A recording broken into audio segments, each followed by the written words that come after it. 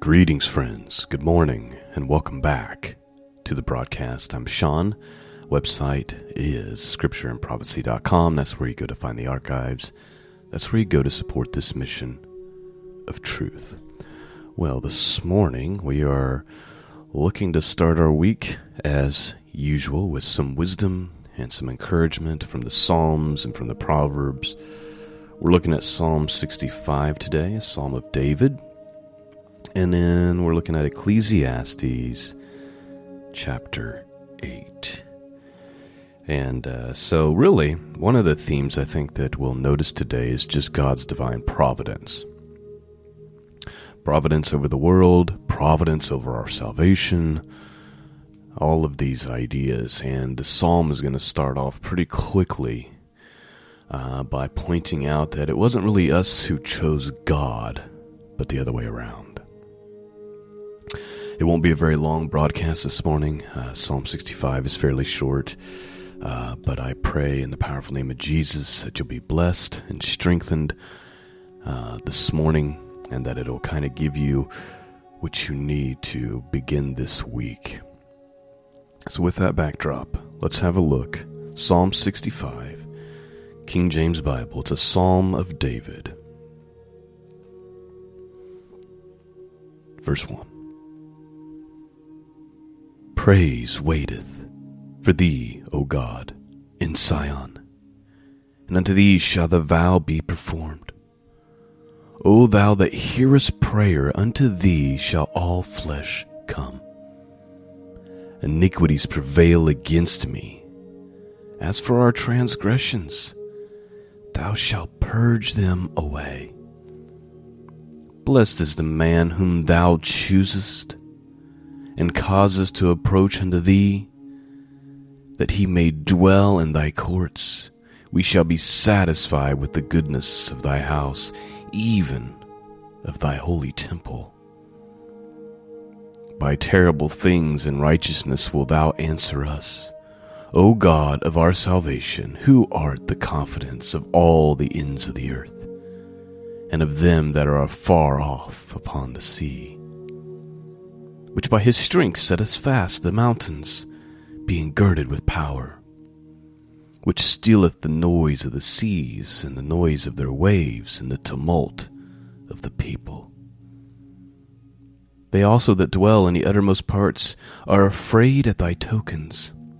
Thou makest the outgoings of the morning and evening to rejoice. Thou visitest the earth and waterest it. Thou greatly enrichest it with the river of God, which is full of water. Thou preparest them corn which thou hast provided for it. Thou waterest the ridges thereof abundantly. Thou settlest the furrows thereof. Thou makest it soft with the showers. Thou blessest the springing thereof. Thou crownest the year with thy goodness, and thy paths drop fatness. They drop upon the pastures of the wilderness, and the little hills rejoice on every side. The pastures are clothed with flocks. The valleys also are covered over with corn. They shout for joy. They also sing. All right, so that's Psalm 65. And like I said, the theme really is, well, there's a couple themes, but the theme that's jumping out to me this morning is just, again, the sovereignty of God. And let's start with verse 3. Well, let's start with verse 2. O thou that hearest prayer, unto thee shall come all flesh. David's pointing out God hears prayer. Sometimes we wonder, what am I doing? Am I just talking to the ceiling? No, God hears prayer. And then he goes on in verse 4, Blessed is the man whom thou choosest, and causes to approach unto thee, that we may dwell in thy courts, that we shall be satisfied with the goodness of thy house, even of thy holy temple. David has said, blessed is that man whom God chooses and causes that man to approach him. So it's this idea that God chose you and caused you to come to him. He drew you to himself. You didn't choose God. God chose you. Therefore, you can't be arrogant and boast. And when the day comes and you enter the kingdom of heaven, you won't be able to say, man, I'm glad I made that decision. Right?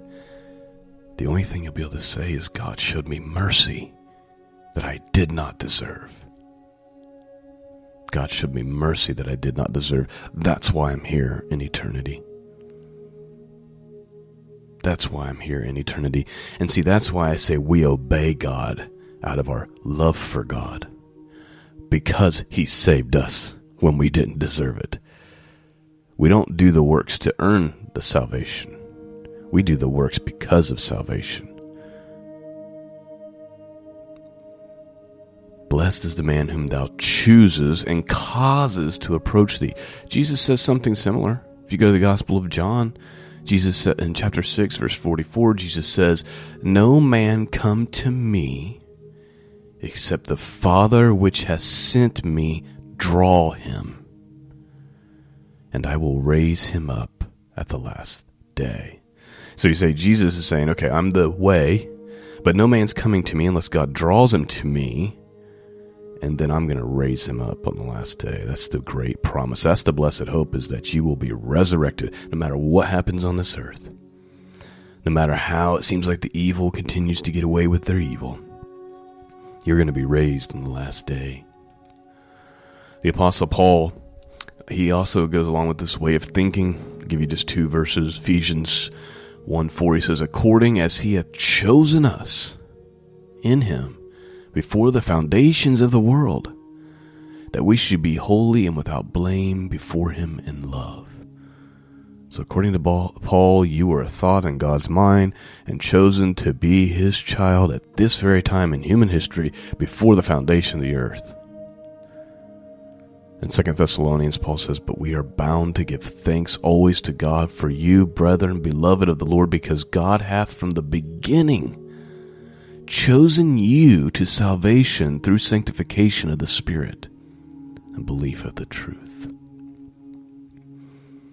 This should be humbling to us all. You say, why me and not my neighbor down the street? I don't know. But it's not because you did anything special. And anything good that we do after salvation is the Spirit working through us. I'm doing this podcast. This is God working through me, not Sean making some great noble decisions, right? God gives me a blessing and an anointing to do the podcast. It's not within myself, and he could take it away. And so we can't be arrogant. Scriptures say that God prepared our works for us in advance to do these things. So at the end of the day, we give all praise to God. And there's no room to boast at all. There's no room for us to boast. And like I said, when we get there, on that day, when Jesus raises us from the dead, the only thing we'll be able to do is to praise him and thank him for showing undeserved mercy to us. It's a very humbling thought. Let's read Ecclesiastes chapter 8 and finish our podcast for this morning. Let's begin, verse 1. Who is as the wise man? And who knoweth the interpretation of a thing? A man's wisdom maketh his face to shine, and the boldness of his face shall be changed. I counsel thee to keep the king's commandment, and that in regard of the oath of God. Be not hasty to go out of his sight. Stand not in the evil thing, for he doeth whatever pleases him. Where the word of the king is, there is power, and who may say unto him, what doest thou? Whoso keepeth the commandment shall feel no evil thing, and a wise man's heart discerneth both time and judgment. Because to every purpose there is a time and judgment. Therefore the misery of man is great upon him. For he knoweth not that which shall be, for who can tell him when it shall be? There is no man that hath power over the Spirit to retain the Spirit, neither hath he power in the day of death.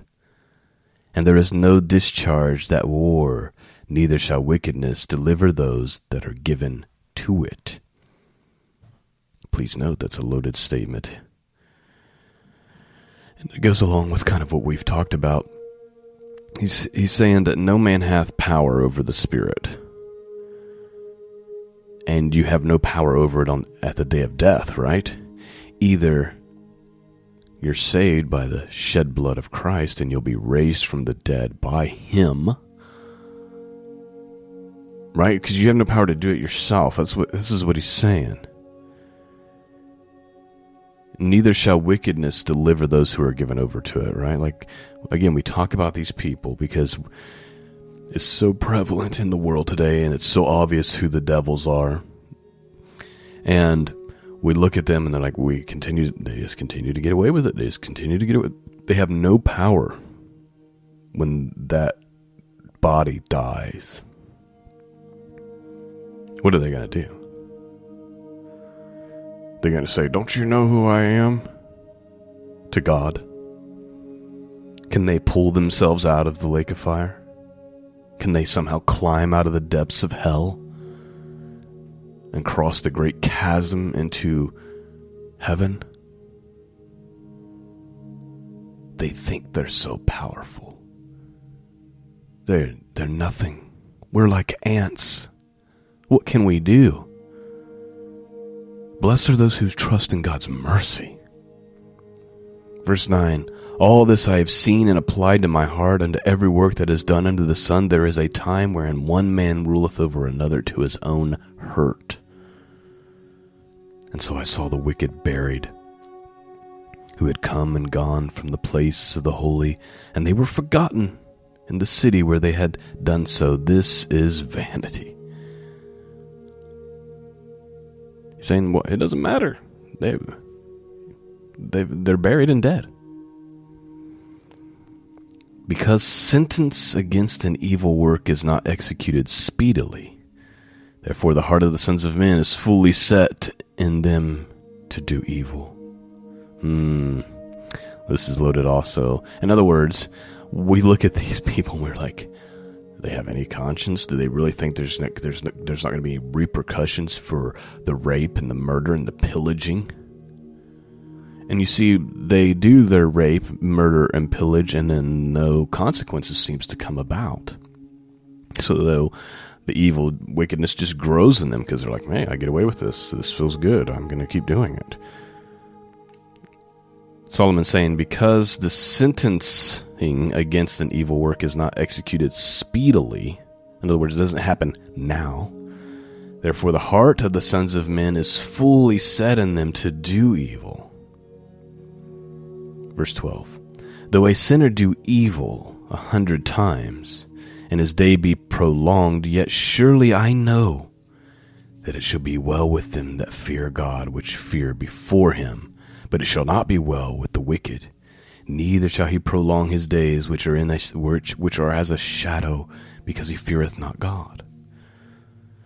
Solomon's saying, okay, so the sinner, in other words, the one who doesn't know God, they do all this evil, they seem to get away with it, they seem to have a prolonged life, but Solomon says, I know that in the end, it's going to be well with those who fear God, and not so much with those who don't fear God. We have to stop looking at everything through the eyes of the natural world. And I know it's very difficult, and I'm certainly struggling, and I need to look in the mirror and say these things.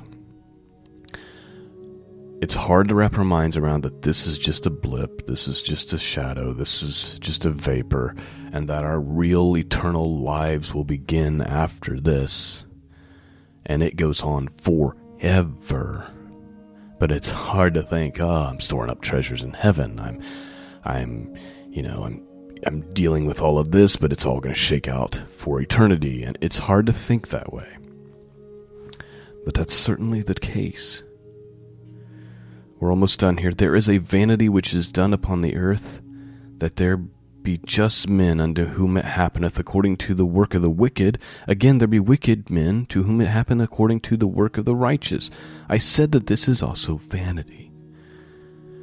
What's Solomon saying here in verse 14? He's saying, sometimes the wicked get the rewards of the righteous in this life, and the righteous get the rewards of the wicked in this life, and it's all worthless.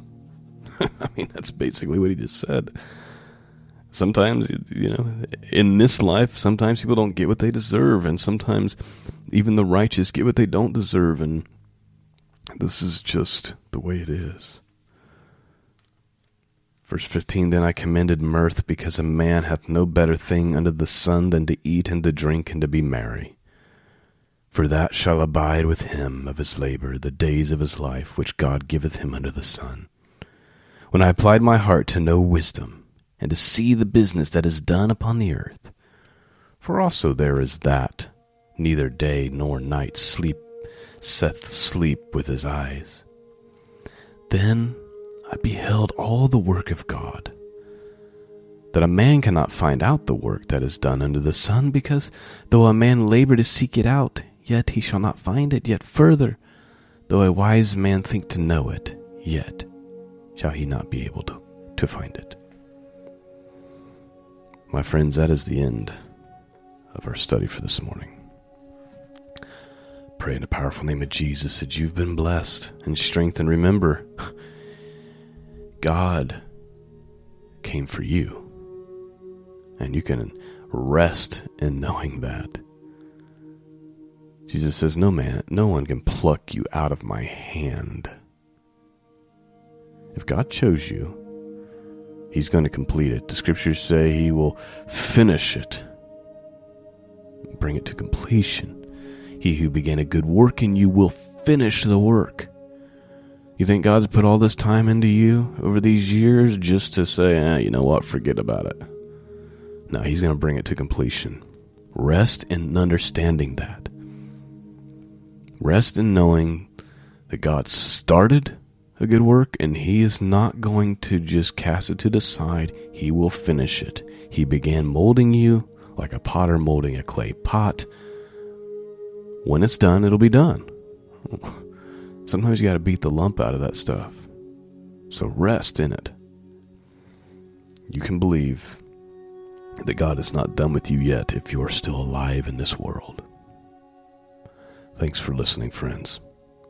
Peace and grace be with all of you. And until next time, God bless.